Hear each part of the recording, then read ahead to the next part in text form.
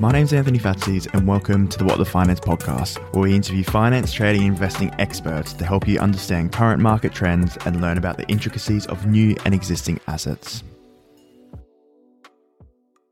I know they want it to go back like it was the last 10 years, but I think that was an anomaly, and I'm not certain we ever get there again.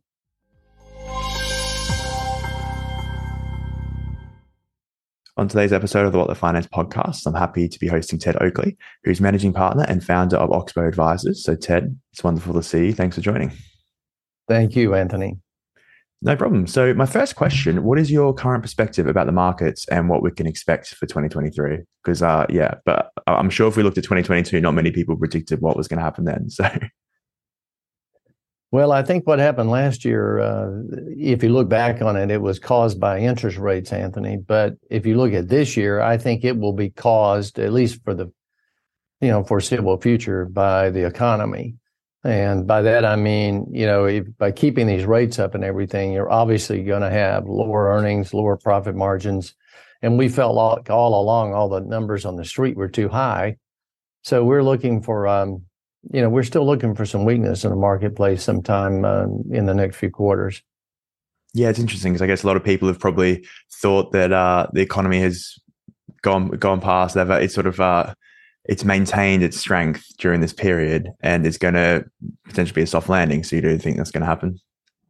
It's surprised people. I think, like today, the producer pricing came out. It was much higher than they thought, obviously affecting the marketplaces. The same way with building permits, they were lower than they thought. I mean, you can see this weakness in the economy coming in, and everybody wants to talk about a soft landing, but when you look at the yield curve and what it's done historically, that's not telling you that it will be such a soft landing. It'll take a while, but I think we do eventually get there. Yeah, it's interesting. As you said, people are almost just like waiting for that positive news and then jumping on it and then sort of ignoring all the bad news that's coming through as well. That's true. Yeah, a lot of speculative activity is back. I mean, that's really all we've had in the first 6 weeks has been speculative activity that was really buying the companies that got beat up so badly last year, So in a lot of meme stocks, a lot of the crazy stuff, Yeah, definitely. So I guess last time we got sort of the yields inverting before 2019, we had a bit of a drawdown and we've had a drawdown recently. So I guess from your opinion, you're just saying because the economy hasn't had that reaction, that's why we could potentially see further downside. Well, I think so. I mean, we're using, we came into this year and the street was like $233 for the earnings for the S&P 500. We felt all along that would be more like 200 maybe. Well, at 4,100, even at a 4,100 S&P at 200, it's certainly not cheap. It's not even cheap at they're down now to like 221, but we just think it's over. They're not realizing what's sort of coming. And the markets are not cheap there. 20 or 21 times is not a cheap stock market. Yeah, definitely. And last year we saw stocks go down, but at the same time we also saw bonds go down, which hasn't happened for a while. Do you think that bonds will go down as well, or what's your perspective on that? Depends on where you are on the curve. I mean, if you're say 5 year, if you have 4 or 5 year maturities, they've been going against you because of the Fed is raising the rates here on the 1 year, and that sort of thing, but it affects the 2 and 3 and 4 year too. While as a long bond, if you go 2030, they're obviously going the other way, and that's why you have this inverted curve. So I think probably most of the damage is done in the bond market, unless inflation really stays up. If it does, it's going to be another tough year. I don't see that, but we'll see what happens. So you think that we'll probably see disinflation over the coming year? Well, when I say disinflation, Anthony, I'm thinking instead of we just came in at like 6.2 or whatever, and that was higher than people thought. It's still fairly high, a long way from 2. And so you could drift back to 4 or something like that. I don't think you'll do it soon, but over the course of the next few quarters. But that's certainly not at the 2-point level, and probably more longer than people expect to get there. So that's what we're thinking on that. Yeah, and I guess it provides less urgency for the Fed to cut rates. And then, as you said, it brings your scenario more into the forefront where the economy is going to struggle as there's higher rates for longer. Anthony, there's too much obsession with that. Everybody's obsessed with trying to figure out what the Federal Reserve is doing, and they've told you what they're going to do. And there's certainly, everybody keeps talking about a pivot. I'm like, well, you can't pivot until you stop going up. You got to level off first, which hasn't happened. So I'm always surprised that everybody, I know they want it to go back like it was the last 10 years, but I think that was an anomaly, and I'm not certain we ever get there again. That's interesting. Yeah, they wanted, what is it, thinking about cutting. That's what everyone's trying to predict. Yeah, something like that, yeah. Yeah, so if you don't think we'll see what happened in the last 10 years, what do you think we'll see, I guess, this decade? The next 5 to 10 years to us, it looked as though, if you looked at the total return, that it was going to be in the range of, unless you knew how to trade. Now, if you can trade and make some money, that's different, okay? And we do a little bit of that. We will put money to work, take it off. But if you just sit there with it, I think it's going to be lower than last decade, and certainly probably somewhere in the 4 to 6% range. But heck, that may turn out to be pretty good. I mean, we went from 2000 through 2012, we were 1%. So I don't know how it ends up, but I've got a feeling that it won't be as great as it was the last 10 or 12. Yeah, it would be hard to follow up that. So you mentioned that too many people, I guess, pay attention to what the Fed's going to do. So what should they be paying attention to, in your opinion? Well, for us, we value the individual entities. Now, we look at single companies, we look at single bonds. We don't buy the exchange traded funds or the indexes, and so we're always looking to try to buy companies we think are undervalued.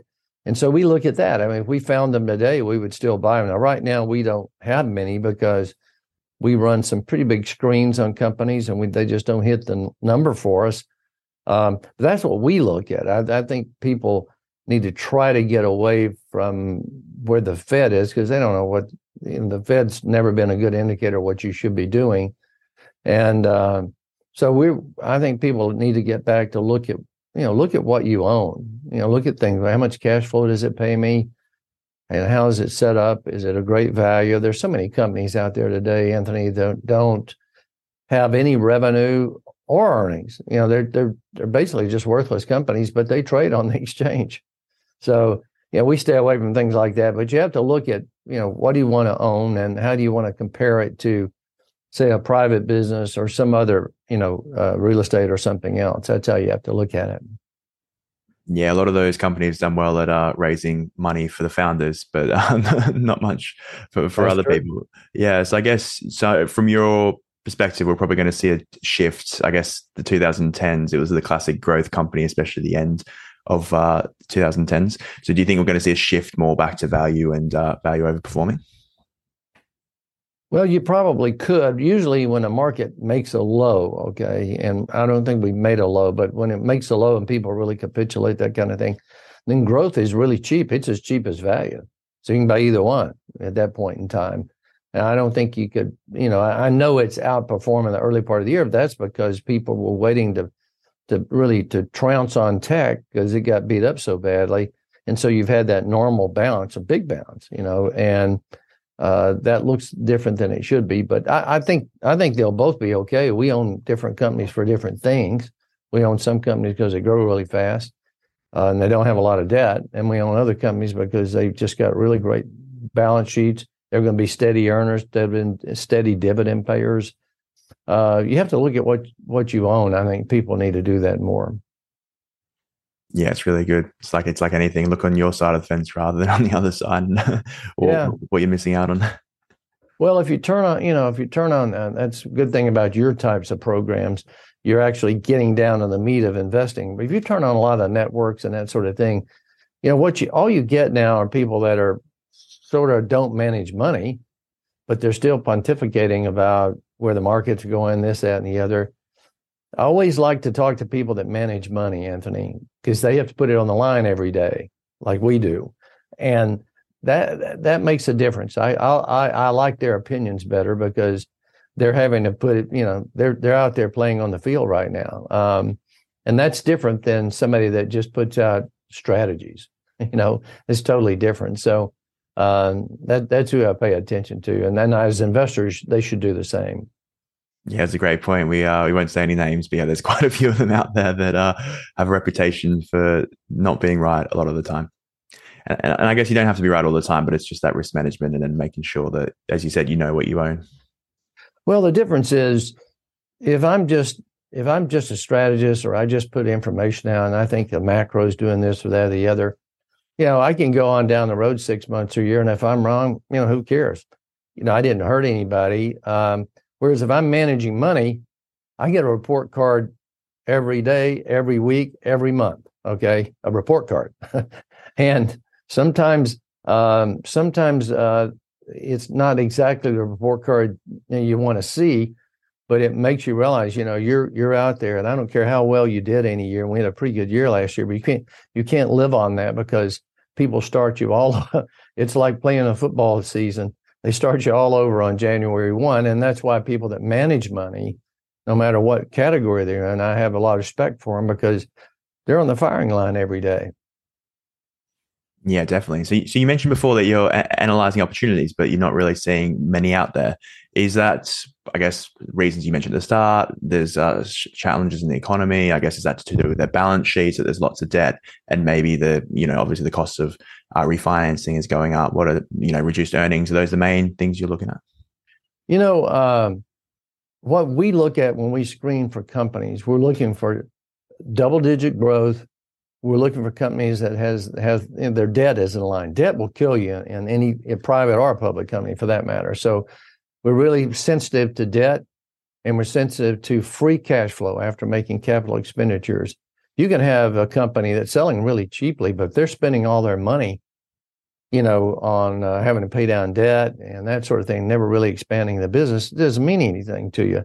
But if you've got a company that's continually producing free cash flow, they have to do something with it. They can either pay you more in a dividend, and a lot of those, a lot of companies we own don't have that much debt right now, so they just stack the money up, and in some cases, go find other companies. Those are the things we like. We like that more than them buying back their stock. I'll put it that way. Yeah, definitely. It makes sense. So on a recent interview, you were talking about how you think there's going to be a lot of challenges in the markets, which you've mentioned now, but also that there's could be a lot of public companies that actually go bankrupt. So I'm not sure if you want to explain why you think that is the case and what will cause that. If you go back and look at like the Russell 3000, which are most stocks, okay, you'll find that there are maybe the highest percentage, and I don't have this number right in front of me, we have it though, of companies that aren't making any money. I'm talking about they either zero or they lose money. And when you've got that many companies that we've zombified sort of in the last 10 years, and they had all this free money, so they could just keep on going, borrowing, because they didn't spend any money on it. It was a quarter of a point, maybe 1%. So you could keep these companies alive. It's like keeping them an IV forever. But now they can't do that because the rates are too high. And so all of those companies are going to get into cash flow squeezes for them.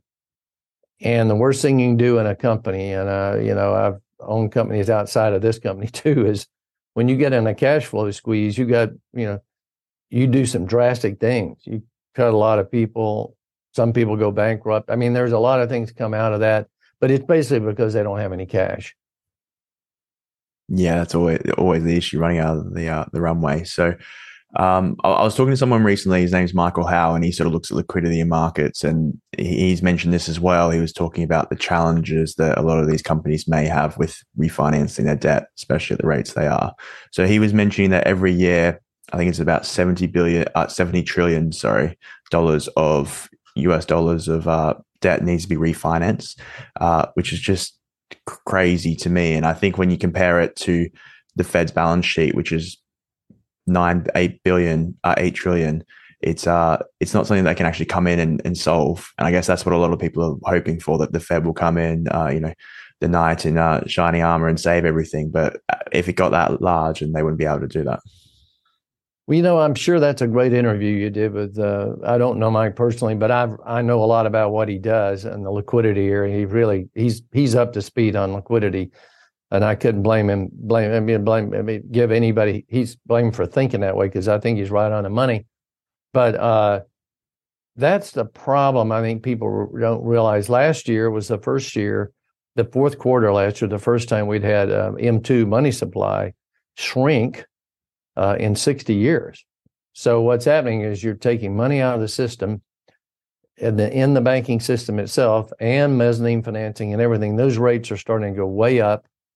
And so it's getting to a point to where companies can't afford to take down the debt because they don't get a big enough return to get it. And certainly the companies that don't have any revenue or earnings, they're out of the market at this point.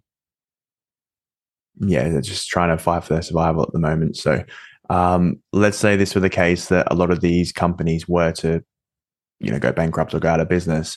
Then, you mentioned there that you're looking at cash flow, free cash flow that the companies are producing that you own. Is there any other assets that you'd be looking at to potentially preserve your wealth or even to grow it during that period?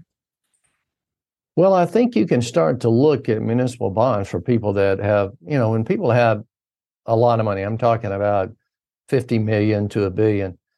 They can't do. They're not going to do. They're not going to be all in the market. I mean, they have a lot of safe money and that kind of thing, and we do a lot of that type of work.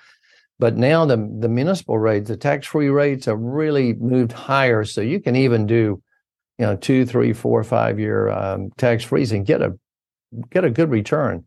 You can get a really good return on the 6-month Treasury. U.S. Treasury today is like 5% or 5.01. Which is great, and you don't pay state tax here in the States on if you're in the state that has state tax. And so you're starting to see that sort of work, and I think people could start to look at that.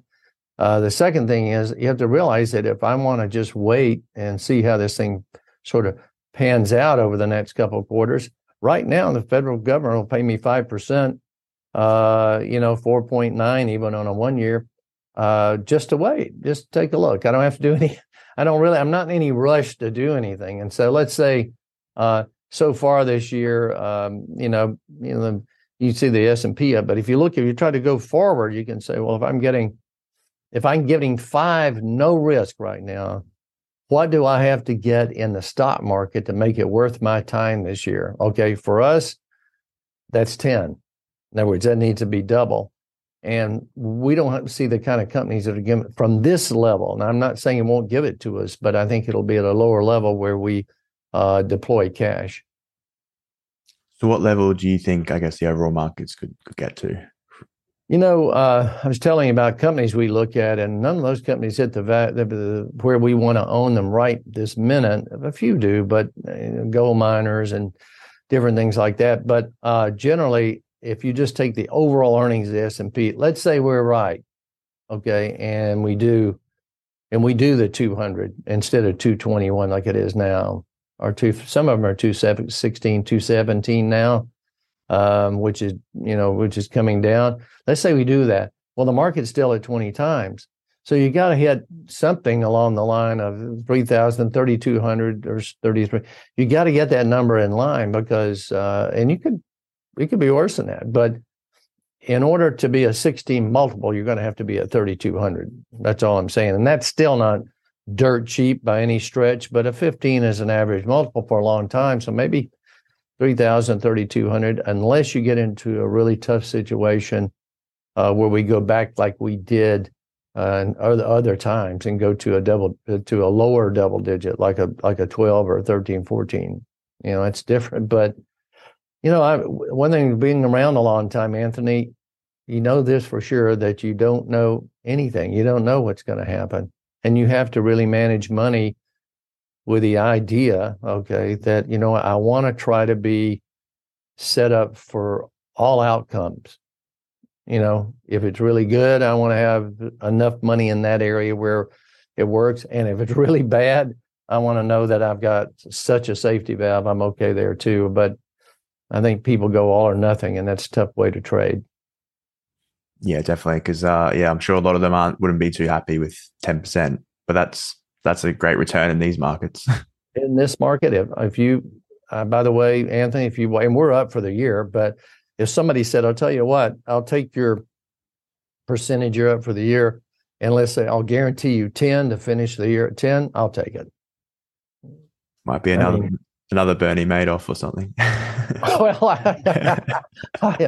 I've been around all along. I've seen so many more other than Madoff too. You've been around as long as I have. You've seen all the scams, and so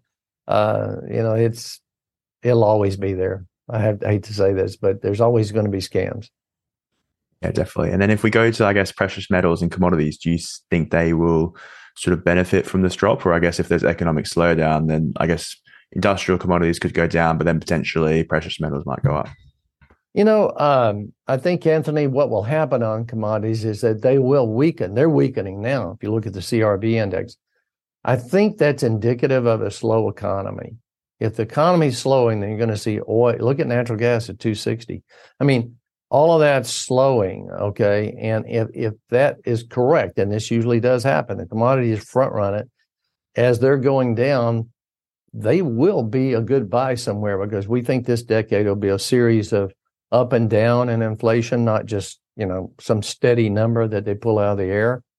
So there'll be a spot for commodity. It's just not right here. I know we sold our oil producers, or big oil, like, Chevron, Exxon, Devon, those kinds of things. We sold them some time back, actually. We sold them last year in the fourth quarter, and people wondered about that. But we said, look, we're getting ready to go into a recession here.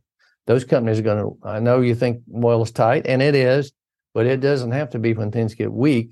Well, sure enough, that's happening now. Now, we still own the royalty companies, the oil and gas royalties. So if we miss it and the price does go on up, then we make a lot more money on the royalty. So no, that's one of those things where you're going to make it either way. Yeah, so it's, as you said before, being positioned that no matter what, you're going to still get a reward on what happens in the market. That's what you try to do. I mean, we always look at, we've tried to look at our biases, because I always try to ask ourselves, and I ask all the portfolio managers here, what are we missing here? What's something that could happen that we're not expecting and nobody else, but it could easily happen, or that sort of thing. We're always trying to find out what could sneak up on you, so to speak. That's the better way to say it, Yeah, and I guess from your opinion, I guess what do you think people are missing out on? Well, I think two things. I think one, there's too much talk about a soft landing.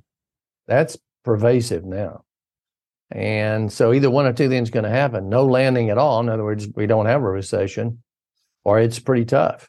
And you got to try to watch that, because that'll be something. If we were to have a hard landing right now, that would catch most people by surprise. And then all of a sudden, see, we've gone from everybody being really negative on the market in November, December, to all of a sudden we exploded the other way. So everybody now is really positive. They're in the market, various things. But, I've seen it before. I mean, I've seen numerous years where the first month or first 6 weeks were really popped.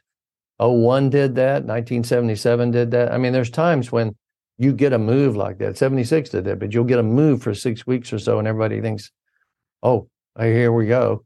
And then you roll over, and the rest of the year is not all that great. I don't know if it'll work out that way. I don't know anything like that. But one thing I know for sure, I have no idea what's going to happen. We just try to manage through it.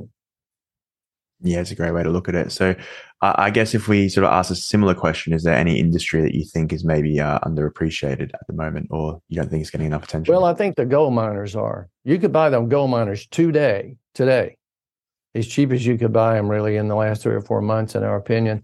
And if you look at them, look at Newmont Mining, a 5% dividend. I mean, that's a better dividend than a utility. And so in price to cash flows on these companies. And you look at, we own Franco-Nevada, which is another way to play the gold price, because it's a royalty company. You don't have to have all the CapEx in there, but we own Pan American Silver. There's most of these pay a pretty decent dividend. I mean, we own Agnico Eagle, which is not as high as Newmont on the dividend, but it's it's better than the S&P. Those are some areas. Now, when we say own them, we own maybe 5 to 6% max, and all if you combined everything. So we're not. This is not a bet the farm deal. I'm just saying it's just one of the positions we think is cheap. Yeah, it's really interesting. So, Ted, thanks so much for your time today. I really appreciate it. You bet, Anthony. Yeah, no problem. And I guess my last question is, what is one message you want people to take away from our conversation? If there's one thing you want to be doing out there is I think you need to be what I would call agile. You need to be able to be in a position with your investments right now to where you can't get backed into a corner with what you own at this particular time. And because if you own just one category of bonds or stock, whatever, and you really bet everything on that one category, and then you get backed into a corner, right now you need liquidity, cash or treasuries, to be able to be agile. By agile, I mean if something comes out of the blue and you have some really cheap prices, need some money or you can't take advantage of it. So that'd be my advice to people. Yeah, making sure you have that liquidity available if no matter what happens. So Ted, thanks again. I really appreciate our conversation. So if anyone wanted to find more about your work, I know you've done a few of these interviews. Where would the best places for that be? The best place, Anthony, is just to go to oxbowadvisors.com. Everything's there. We have books. Be glad to send you, all of the interviews we do, most of the market letters we put out. Everything's there. We'll have a new market letter out the first part of April, and we'll do another video then. But all of it's on the website. You can see it there. Yeah, perfect. I'll put that all in the description below. So thanks again. Okay. Thanks, Anthony. Thank you so much for listening. And if you enjoyed the episode, please subscribe so you're notified when new podcasts are released. I hope you're leaving with some great value about investing, trading, and finance. See you on the next show.